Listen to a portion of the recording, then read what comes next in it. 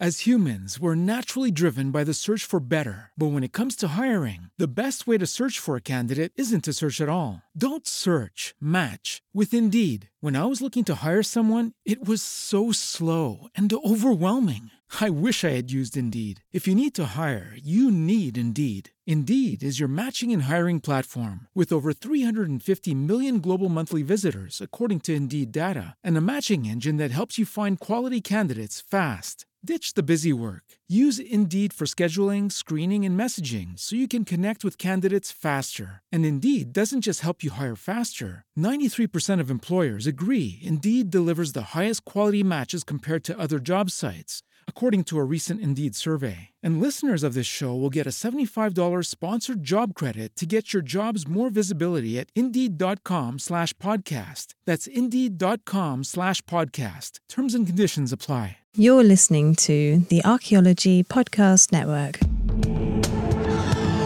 You are now entering the Pseudo-Archaeology Podcast, a show that uncovers what's fact, what's fake, and what's fun in the crazy world of pseudo-archaeology.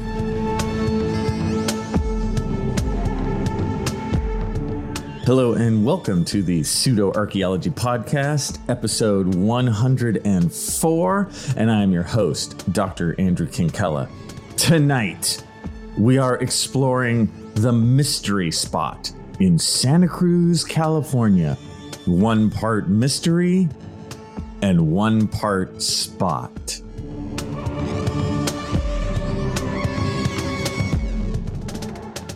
So tonight we're going to take a little tour back into the recesses of my brain, even farther back than usual.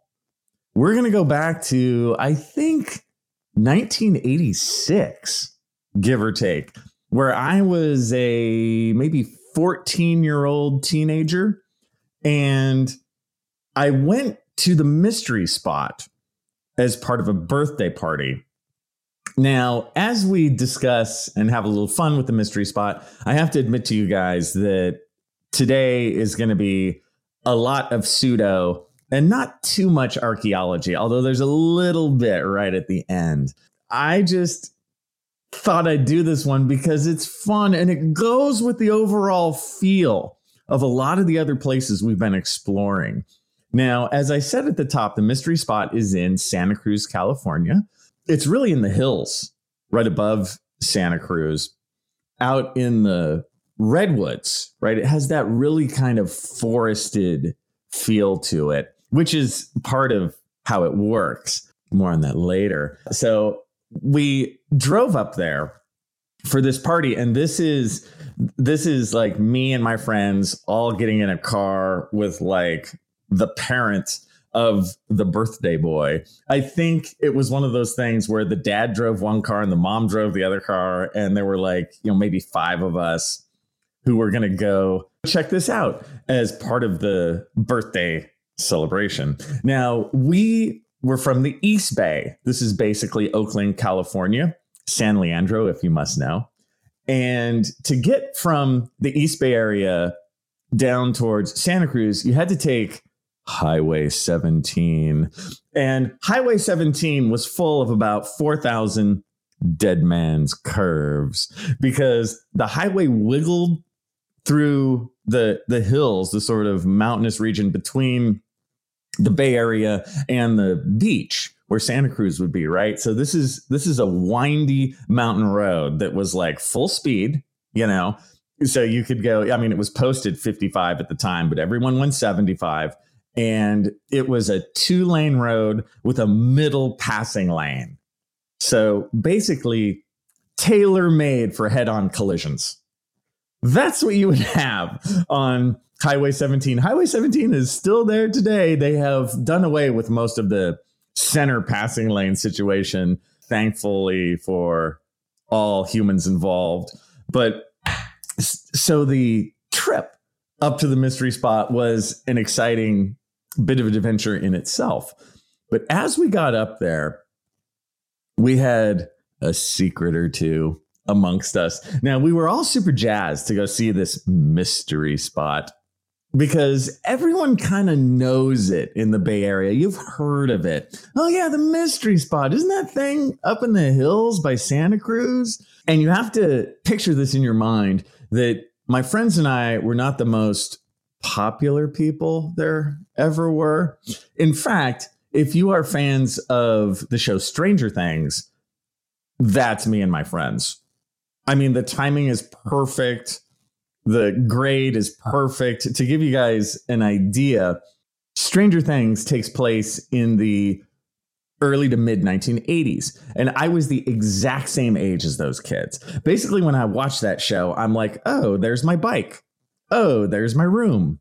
Oh, there's my friends. Oh, there's all of my childhood experiences. It's like my mom had a garage sale and the Stranger Things producers went and bought all our stuff for the background props. But anyway, me and my friends were just as nerdy as those Stranger Things kids. Also, to add to this, I did indeed dress up as a Ghostbuster for Halloween of like 1985 or so, just to color this story a little bit. So me and my nerdy friends were all in two cars driving up to the mystery spot. And the secret that we held was that as we were driving to the mystery spot, we had brought a compass. Oh, we did. I believe we may have even brought several. Why is this a big deal? Because the setup of the mystery spot is this. The mystery spot is basically a cabin in the woods. And if you're thinking in your mind of any creepy cabin in any horror movie, the answer is yes, right? That's what this thing is. It's this tilted, odd cabin with a couple other things around it too. And there's a story that most people in the area kind of know of, like, oh, a crater slammed into that area sometime way back. And the forces from the meteorite and the ensuing crater make compasses go awry. In fact, airplanes are not allowed to fly over the mystery spot. And these stories are just kind of known. It's so funny.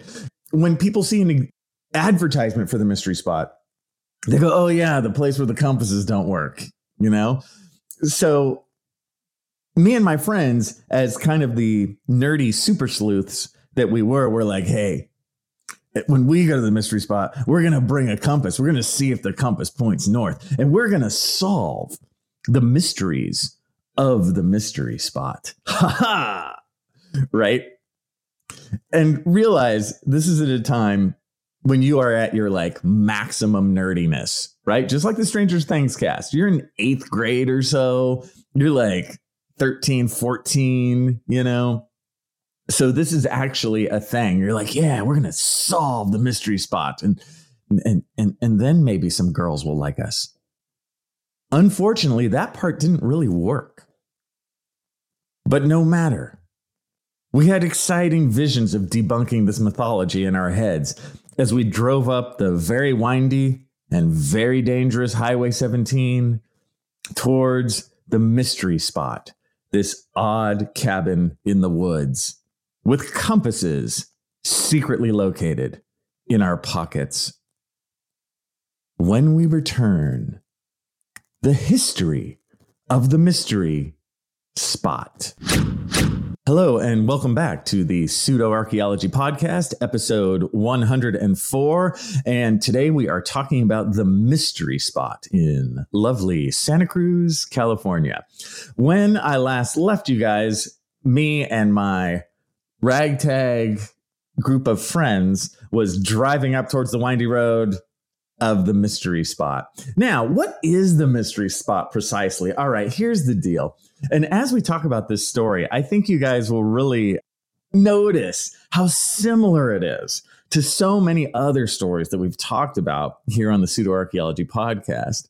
Now, the mystery spot was first opened in 1939 by this guy named George Prather. And George was, I don't know, kind of a handyman of sorts. He was kind of like an electrician / mechanic / inventor kind of guy. And even when I tell you guys that, aren't you like, huh, yeah, I've heard this before, right?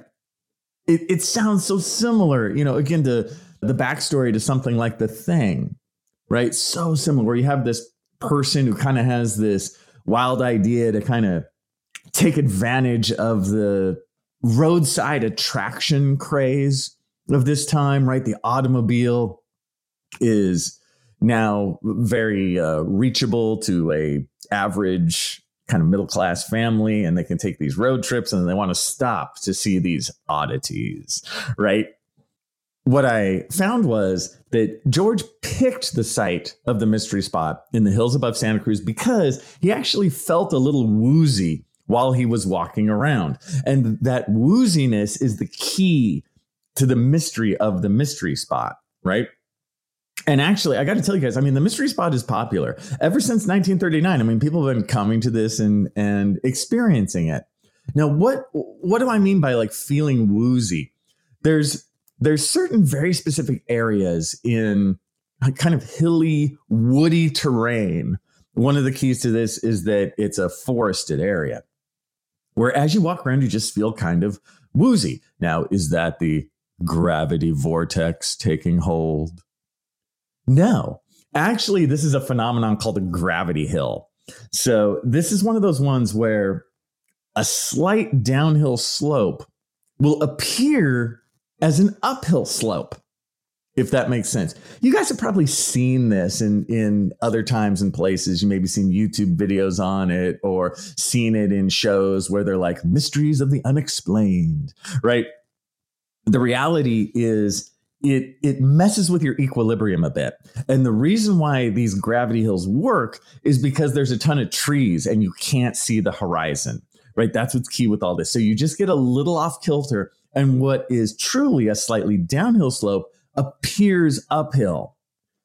And then in actually a genius move, George found this location basically by feel and was like, all right, I'm going to buy this property. And then he builds this really tilted sort of silly cabin where when you walk up to it, you can tell it's obviously tilted, and it's almost Disney-fied in a way to make it look like some old logger's cabin or something that is just sort of naturally tilted due to time and the elements, right?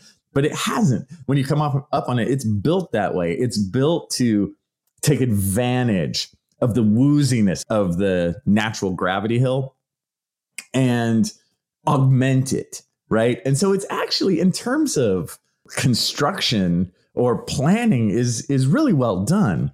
And so when you go experience the mystery spot, you kind of walk on to the property and you're met by a guide. A guide will take you around, right? So the little cabin is the main part. And you look at the cabin from the outside, it's all tilted. And the guide is there to add the cover story, right? He's there to be like, the reason this is the way it is because, well, we are standing, friends, on the place of a mysterious meteor strike. Again, where compasses do not work and planes do not fly overhead. After this cabin was built, it naturally fell to its side a little bit due to the vortex's pull, right? And the host is part of this show. He kind of keeps it going, keeps it true. I got to say, when my 14-year-old friends and I were walking around, we were in our 14-year-old world being like, whatever, dude. But I got to say, the host, the guide rather, he was like an older guy, and he was kind of crotchety, and it worked perfectly, right? He seemed like some old prospector who just was down on his luck and had to take us around. He's like, so anyway, well, you want to know about gravity vortex as well? So there I was, 1859, right? It felt like that. It felt honest to his truth, if that makes sense. So You walk into the cabin and the tiltedness of it is immediately sort of disconcerting. I remember that the mom who had brought us there was like, guys, I feel kind of sick. Because that's what it'll do. That's that wooziness that George felt years before, right? And it's because you're sort of off balance, out of equilibrium. And the house is tilted in a way where if one person stands like to the further corner and one person stands close, you will look like taller or shorter, or you will look like you are standing at an impossible angle. And that's just because your equilibrium's off and you forget where true up down is. So it looks like everyone is naturally standing too far sideways, right? And so that, of course, is the gravity vortex at work. And of course, it's not. It's just your perspective is so messed up and you are starting to feel a little sick and you're like, wow, everybody's sideways. Because of the sort of wrong facing slope of the area, they also have other things beyond the cabin. I think there was like a log you could stand on, and you would stand on either end, and a tall person would look short and the short person would look taller, right? All because of this messing with your perspective. And there's a couple other things as well. And you just sort of walk around. The tour guide takes you around. He augments the stories of the meteor strike and the electromagnetic field that is awry and sort of messing everything up in this mystery location.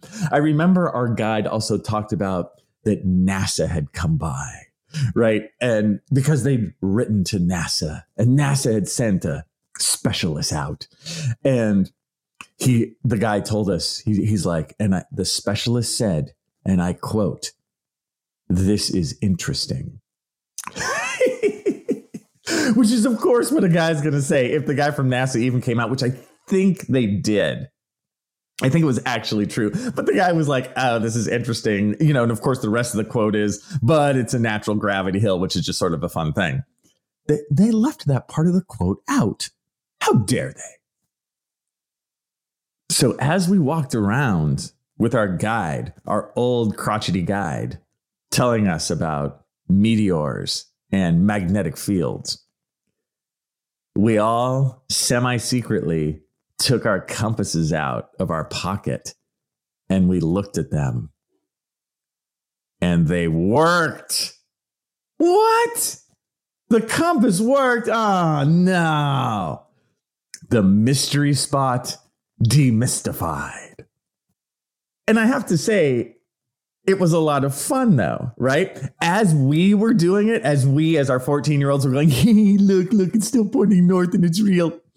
I remember there was a grown-up guy who just happened to be walking by with his snuck-in compass as well, and he was triumphantly whispering to himself, another mystery solved. I totally remember that, right? And so, honestly, in a place like the mystery spot, right, we're going for two reasons, right? We're going to enjoy the messing with our own senses, right? We're going to enjoy the fun. We're going to enjoy even the history to a degree of like, oh, look at this funky cabin. I remember my uncle talking about this. You know, it's been there for a long time, right? We go to debunk.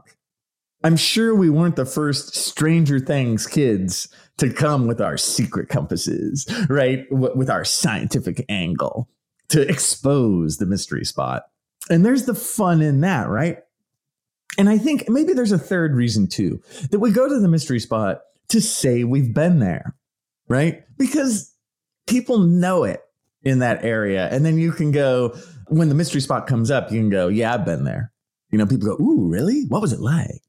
Right? It's this known roadside attraction that has just been popular for, what is that now? 80 years? Pretty impressive. When we come back, what to do with the mystery spot? Welcome back to the Pseudo-Archaeology Podcast, episode 104. And today we've been talking about the mystery spot over in the hills overlooking Santa Cruz, California. And we've talked about the history of the mystery spot. We've talked about my own experiences at the mystery spot. And now we're at the point where we have to ask, what should we do with the mystery spot? Should we cancel the mystery spot? Should we write things on Twitter about how problematic the mystery spot is? No, the mystery spot is fun. Let's be honest, right? It reminds me so much of The Thing and other kind of roadside attractions. It's Americana, of that sort of age of the cheap automobile and the family taking a trip, right? Roadside attraction. Buy the t-shirt, buy the bumper sticker, and say you've been to the mystery spot. You've experienced the mystery of the mystery spot, right? Which honestly, that brings us to a bit of a conundrum in this whole pseudo-archaeology thing, doesn't it? Is every pseudo-archaeology example out there truly terrible? I don't know. Maybe there is a little bit of balance. I have to say, I mean, as kids, as we were there at the mystery spot for that day, bringing our compasses, we were young people who were interested in science.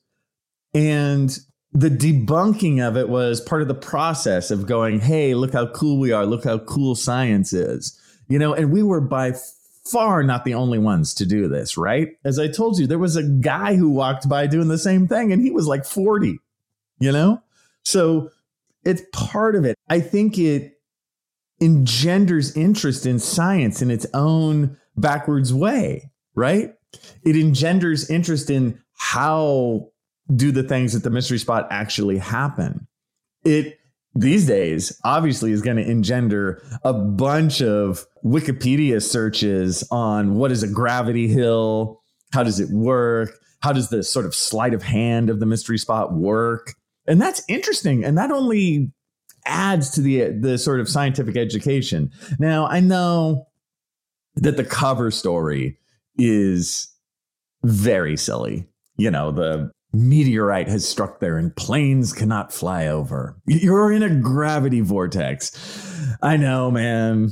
I know. But I think most of us are grown up enough to have fun with that. I'm sure you could find some super crazy website that talks about the gravity vortex of the mystery spot, but most people aren't going to fall for that at this point. I really don't think they are. I really think they're going to go for it for the fun and for the history of it and for, hey, let's have a laugh on a Saturday afternoon. So what this means is that we really have to walk a fine line as professional archaeologists and professional scientists. We have to, of course, promote real science and real archaeology. But I think there's a moment where we can't take ourselves too seriously, right? Where if we poo-poo every single thing, we will start to lose friends, I mean, hey, it's the mystery spot. Chill out and have a little mystery afternoon for yourself, And this public interest offshoot of it, I think is good. It gets people into the science or into the archaeological world. These things, it's not the worst things. It engenders this sort of sleuth aspect of it of, hey, I'm going to figure out the mystery. And that's a good thing. It gets you into the debunking mindset. And that's a good thing, too. How many people have brought compasses with them up to the mystery spot to show that it's fake. That has its own fun. I mean, I think back for myself, I was totally into the whole charade of the mystery spot. I didn't, even as a 14-year-old, I didn't poo-poo it. I wasn't like, oh, the mystery spot sucks. I can't believe this is all fake. We laughed with it. And none of us today are still like, there I was in the gravity vortex. Right? No, we're like, it was fun. It was cool. I go back to, at that time in my life, I loved watching In Search Of, which is total pseudo-archaeology, but it hooked me.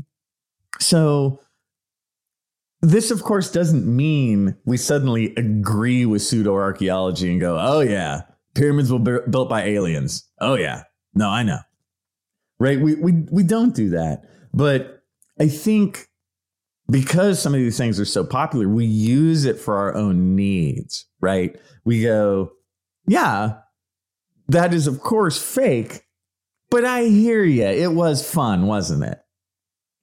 And I think that keeps the door a little wider open and is a little bit more inclusive and lets people in, right? We don't just point out how stupid you are for thinking that you were in a gravity vortex, moron. Don't you know it was a gravity hill? We all know that. You see, you got to make friends in the scientific world. You know what I mean? You got to let people in. And in my own personal experience, I've found this to really, really work, where people get excited by pseudoarchaeology stuff. And instead of saying, no, you're stupid, you go, yes, I can see that. And check this out. Check out the reality and check out how awesome that is. So you got to have a little foolish fun with the mystery spot, right? Relax a little.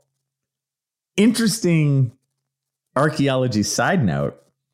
In 2014, the mystery spot was made a California historic landmark. Huh? Which I think is very fair, right? Because it's historically important. Everyone in the area knows that thing. And so many of us have actually seen the bumper sticker. There is a very specific, I believe it's yellow, mystery spot bumper sticker that generations of kids in that area have seen over the years. You know, oh, where is that, the mystery spot? So it's a piece of California culture, you know, and I think the historic landmark is great. I would not want them to tear down the mystery spot. You know, I want to enjoy it as what it is, a fun roadside attraction. So now that I've thoroughly destroyed myself as a worthwhile host for anything called a pseudo-archaeology podcast, well, I guess I may or may not see you next time.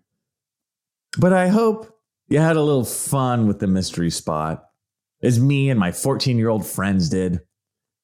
And just relax in the simple pleasures of being simple. And I'll see you guys next time, after I buy a bumper sticker. Thanks for listening to the Pseudo Archaeology Podcast. Please like and subscribe wherever you like and subscribe. And if you have questions for me, Dr. Andrew Kinkella, feel free to reach out using the links below or go to my YouTube channel, Kinkella Teaches Archaeology. See you guys next time. This episode was produced by Chris Webster from his RV traveling the United States, Tristan Boyle in Scotland, DigTech LLC, Culturo Media, and the Archaeology Podcast Network, and was edited by Rachel Roden. This has been a presentation of the Archaeology Podcast Network. Visit us on the web for show notes and other podcasts at www.archpodnet.com. Contact us at chris@archaeologypodcastnetwork.com.